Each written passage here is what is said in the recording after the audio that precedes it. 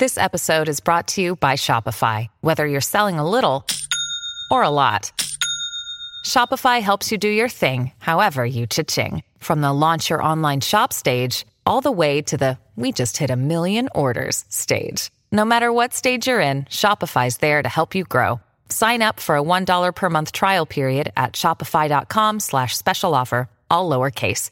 That's shopify.com/special offer.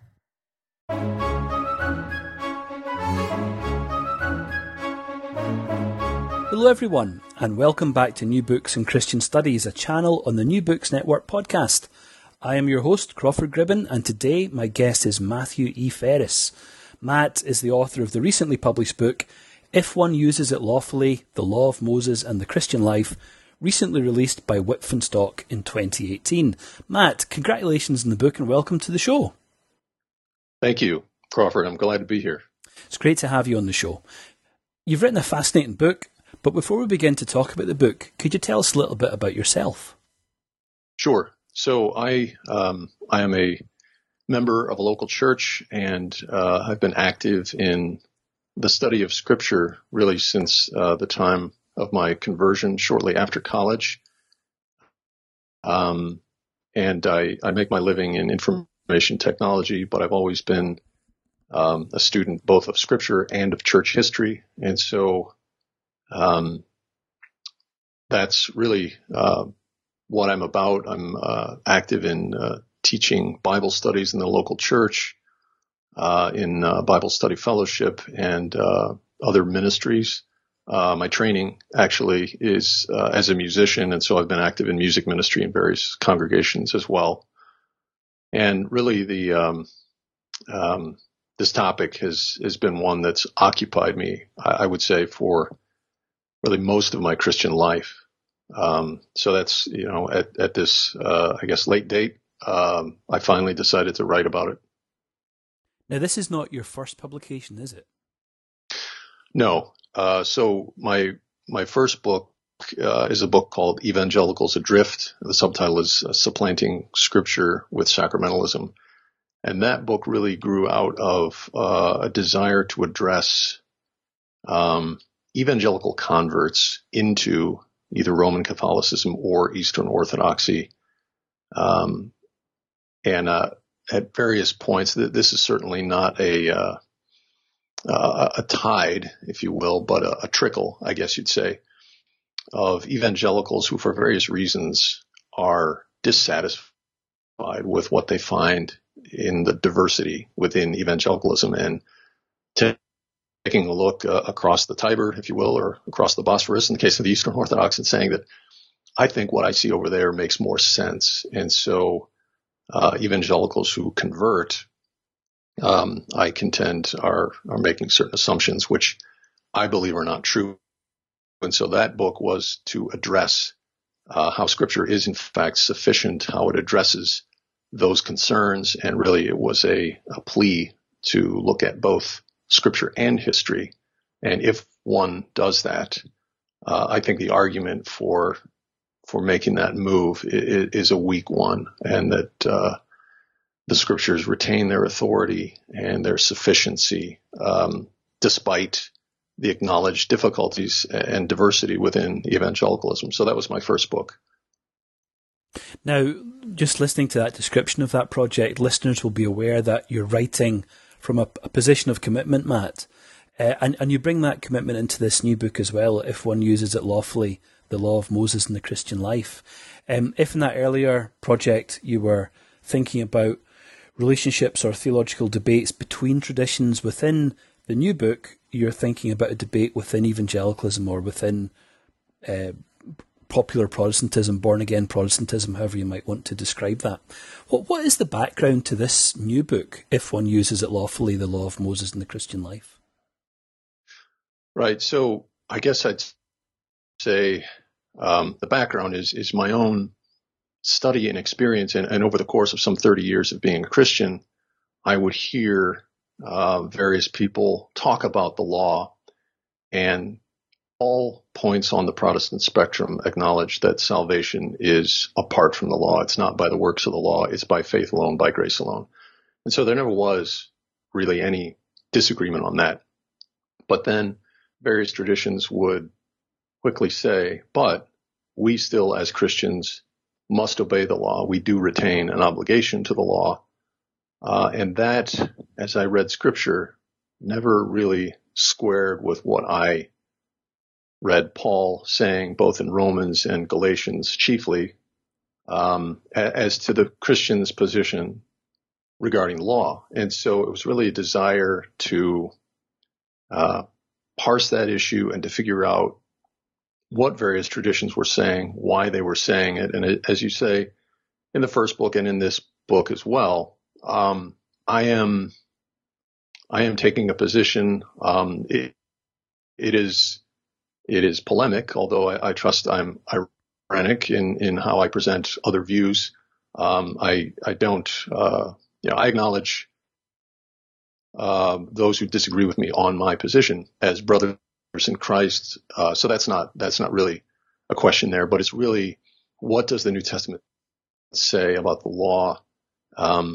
The discontinuity between the old covenant and the new covenant, I found to be not, in some traditions, what some were saying about that discontinuity, I could not square with what I find in the New Testament. So it was really an attempt to put on paper what I saw the New Testament saying, as well as interact with the scholars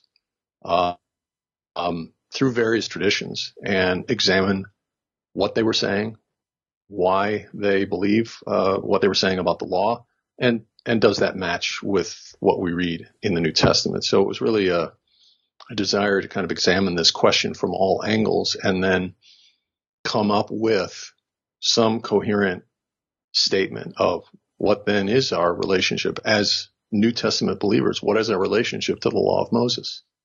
That's what it's a big question, Matt, isn't it? And it's one that engages congregations at that level, but it's also one that engages scholars as well.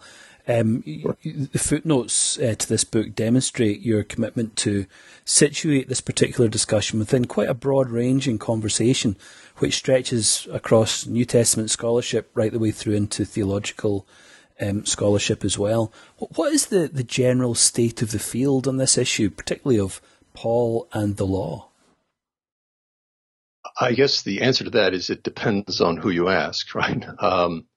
If you look at various scholars within the Reformed tradition and truly Reformed, or however one wants to parse that, let's say confessionally Reformed, right? There's been, I think, a fairly uniform and consistent position about the place of the law in the Christian life, and that is really expressed in some of the confessions, the Westminster Confession chiefly, that we do retain some obligation to the law. If you move into the Lutheran sphere, you get a little different flavor. There's more of a break, if you will, less dependence on the third use. Again, depending on who you want to read, Luther himself, I think you'd have to say, was inconsistent on the question. He appears to have put forth only two uses of the law, but then you find other statements that he makes where he is adamant about the value of the Ten Commandments. His treatise against the Antinomians, for example. So, and then when you come into other parts of evangelicalism, some have labeled the position hyper grace, right, where absolutely no use of the law is to be found. We are completely severed from the law, and all it does is kill and accuse. And so across that spectrum, right, you have various scholars arguing vociferously that this is the one way to see the law. And so the position that I argue for in the book is is one where the Christian is free from obligation to the law, but that because that is the case, it does not mean that the law has no use for us today. I think when some people hear that position, there's almost a knee-jerk reaction of Marcionism, if you will. And so then are we throwing out the whole Old Testament? I don't say that at all. I find great value in the Old Testament if understood in its covenantal context and if understood in the unfolding of salvation history, if you will. So that's I guess, a brief survey of it. One aspect you may be wondering about, and I'll just anticipate that, is that the whole new perspective on Paul, I think I deemed that to be outside the scope of what I was trying to address, because for the most part, I think that the new perspective really deals with the question of justification. Is the law simply boundary markers to keep ethnic differences and all of that in place? And that, Second Temple Judaism was really a gracious faith, not, in opposition to what one traditionally thinks of as the reformational understanding of the law. And so what I'm focused on really is less the question of justification and more the question of sanctification, right? As I mentioned, everyone agrees that justification does not come by keeping the law. But then when we talk about living the Christian life, sanctification, if you will, that's where there's more disagreement among evangelicals, among Reformed. Now, Matt, it's possible that someone could read your book, If One Uses It Lawfully, The Law of Moses in the Christian Life, and wonder perhaps why they don't come across the word dispensational more often. Could you tell us a little bit about what is dispensationalism? How does dispensationalism relate to this question of the third use of the law, the relevance of the law for sanctification, and perhaps why you've chosen not to use that word except once when it crops up in a quotation? I think one of the reasons that I did choose to not use the word is because it tends to be a knee-jerk or a polemical word. I think that when people hear the word dispensational, they have a lot of connotations with it. They have a lot of baggage, if you will, that goes along with that. Those connotations I don't think are directly related to the questions that I'm dealing with. And so that's probably one reason that I chose not to use it. Things like, and I still encounter this from time to time, where people will say that dispensationalism teaches two ways of salvation, one way under the law, another way under grace. And I think a number of adherents of dispensationalism have addressed that and said that that is decidedly not the case. I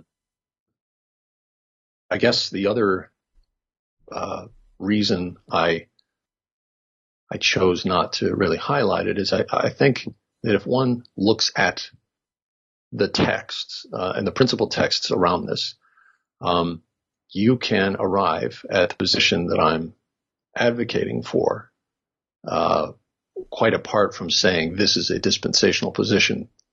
I do think, however, that these things tend to be package deals, right? So, for example, one of the things that I put forth in the book is that the law was given to Israel. And by that, I mean the seed of Jacob, the nation of Israel. And so one can look at that and say, well, I see a distinction between Israel and the church. I do. That is typically a hallmark of dispensationalism. If one sees that distinction, if one sees the law as given only to the seed of Jacob, and thus Israel is distinct, then that tends to go along with seeing the believer in the new covenant, in the New Testament, as free from obligation to the law. And so I think in some sense, you've perhaps ferreted this out, that as you read what I wrote, a lot of the positions that I'm taking, one could say, well, this would fit into a dispensational view of this. And I don't disagree with that, but I wouldn't say that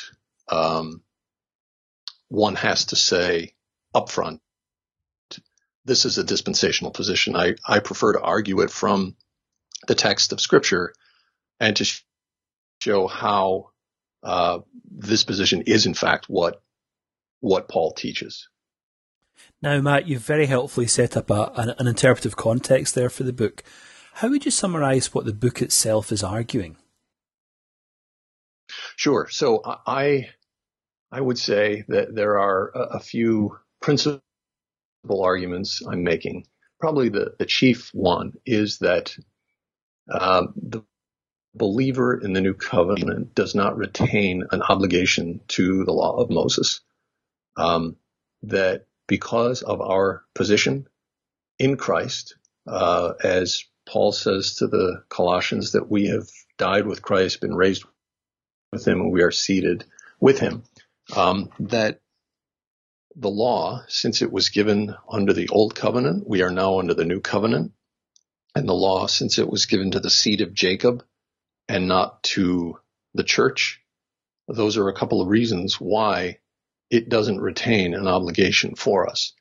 The other point that I make is that, and this is where the title of the book comes in from 1 Timothy 1:8, where Paul says, we know that the law is good if one uses it lawfully. And so I contend really that the third use of the law, as traditionally understood, is in fact an unlawful use of the law. Paul is, he's employing a pun there when he says, if one uses it lawfully. But I think that everything that Paul says about the law prevents us from seeing the law as a standard of behavior, a standard of holiness for the Christian now. And I think that there are certain dangers inherent in that position. And I try to interact with the scholars who put that forth, show from Paul's answers why that's not the case. I think one of the chief things that this rests upon, that is the third use of the law, is the so-called divisions of the law into moral, civil, and ceremonial. And of course, across those who advocate for a continuing obligation to the law uniformly say that the civil law and the ceremonial law are dispensed with. We don't retain any obligation to that. It's only the moral law that we still are obligated to. But the moral law then has to be defined, and typically is defined as synonymous with the Ten Commandments. But one of the points I make is that the law is as given, it is a unit. The law is a unit and it cannot be divided. And so elsewhere, outside of the Ten Commandments, you'll find many laws given to Israel that are moral in nature. And so can someone look at some of the laws, for example, about not exacting excessive interest from fellow Israelites and say, well, that's not a moral law? Or can someone look at the laws about treating orphans and widows charitably and say, well, that's not a moral law? And so they're all mixed together. And so to say, well, it's only the Ten Commandments that comprise the moral law, I think does an injustice to the fabric of the law. And in fact, when Paul talks about the law and his and our death to it in Romans 7, there in 7:4, he says, you also, my brothers, have died to the law so that you might belong to another. Just beyond that, when he talks about the law's effect on him and how he would not have known what sin is except the law said, you shall not covet, he uses the 10th commandment. So he's using a part of the moral law, if you will, to show how that moral law slew him and aroused sin within him. And so I'm arguing chiefly that while the law is good, we are not. And so the position of the believer as now died and raised anew with Christ puts us in a completely different realm. The law's spiritual home, if you will, is those in Adam, and its covenantal home is Israel. And because the New Testament believer is no longer positionally in Adam, we are under the headship of Christ, and we never were part of ethnic Israel. Those two things are among the reasons why the law does not retain an obligation to us. So, I think, I don't know if over in Ireland you have this carnival game called High Striker, where you may have seen it at a fair or something. You go and you pay a bit of money, and you are given a massive mallet to strike something. It shoots a piece of metal up a pole to ring the bell, right? And if you are strong enough and you ring the bell, you hit it hard enough, you'll ring the bell at the top, right? And so the top is the goal, right? Let's say it's 100. And so the way I depict it is that the holiness that believers are now called to is beyond the law. The law is not inconsistent with the holiness that Christians are now called to, but if you think of that high striker, it's maybe 70 on the scale, whereas Christ-likeness is 100. That is, quote, ringing the bell, unquote. And so that's perhaps the other major tenet in this view that I dispute. That is, that the law and the moral law, the Ten Commandments, if you will, represent the highest expression of God's will for believers. And I reject that as inconsistent with what we find in the New Testament. When Jesus says, a new commandment I give to you, that you love one another as I have loved you, that is way beyond anything we find in the law. So those are some of the high points of what I'm arguing for why a third use, why obligation to the law for Christians, why measuring our Christian lives by the law really falls short of what the Apostle Paul is pointing us to. Now, Matt, in the book you make a distinction between keeping the law and fulfilling the law. What are you getting at there? Right. Yes. I'm getting at, I guess, the way I see Paul using the law. And so one of the key passages that people usually go to when I present this view is Romans 13, where Paul quotes several of the Ten Commandments, and he says, love is the fulfilling of the law. And people will go to that passage and say, you see, Paul is telling us to obey the law here. But if you look carefully at what he says, he never says, therefore, you must obey these commandments. He uses the Ten Commandments almost as a springboard to his larger point, and that is to love one another, right? Therefore, love is the fulfilling of the law. And so consistently in the New Testament, Paul points to love as the fulfillment of the law, but he never tells believers that they need to keep the law. And I think that gets to this distinction, that love is really the goal in the Christian life. And if I am loving my neighbor as myself, I really don't have to worry about keeping the law, because the law's requirements, which I see as holiness, will be fulfilled by my loving my neighbor as Jesus has called me to, beyond what the law says. And I would add that that position is not unique to me. It's not something that I've just come up with. One of the writers that I quote in the book is Brian Rosner, who teaches at Moore College in Sydney. And his excellent book, Paul and the Law, in the New Studies in Biblical Theology series, is a great look at this. And that is also one of the points that he brings out, that fulfilling the law is distinct from keeping the law. Christians are called to fulfill the law through love, but they're never called to keep the law. And that distinction is an important one because it continually points us beyond the law and to the Lord Jesus and his example. Now, you've got a full chapter in the book, Matt, on the use of the Ten Commandments within the New Testament.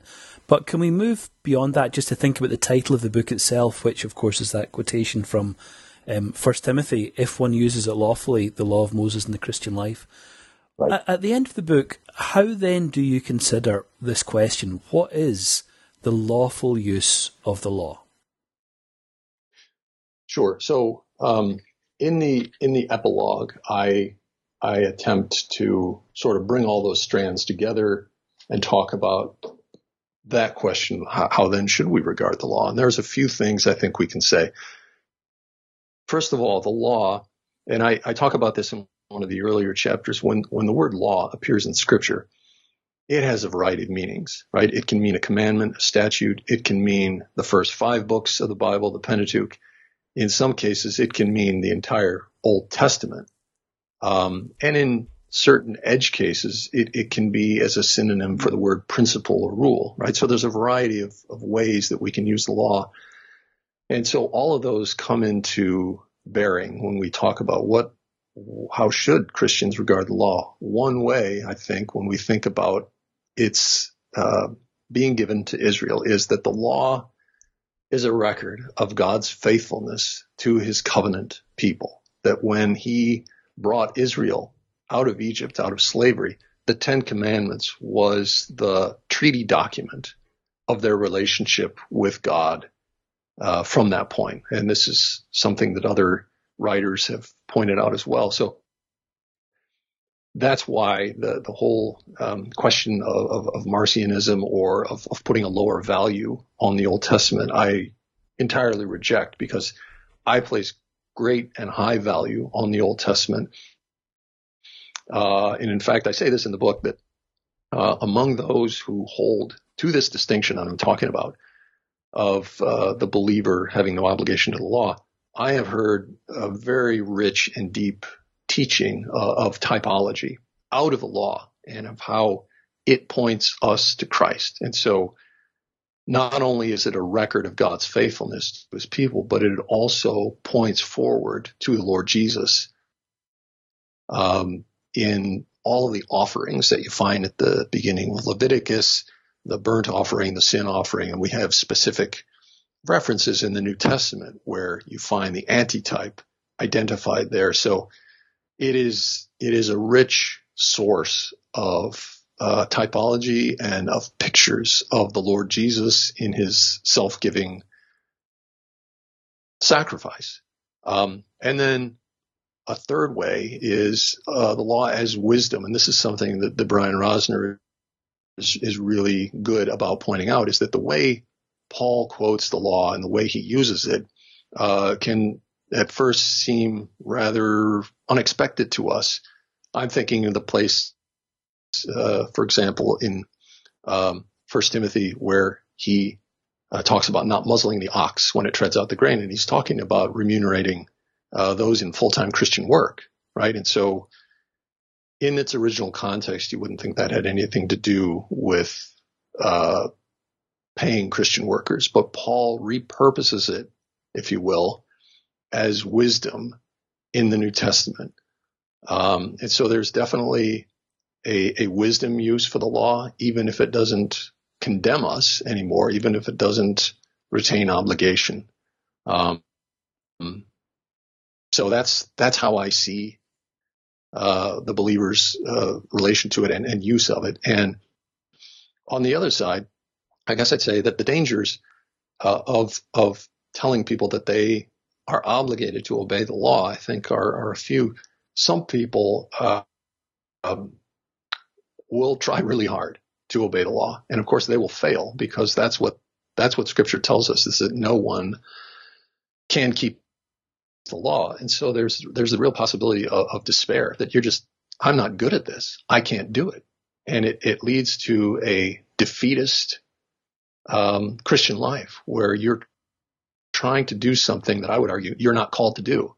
And of course, you're failing at doing it. On the other side, there are some people who have just a natural bent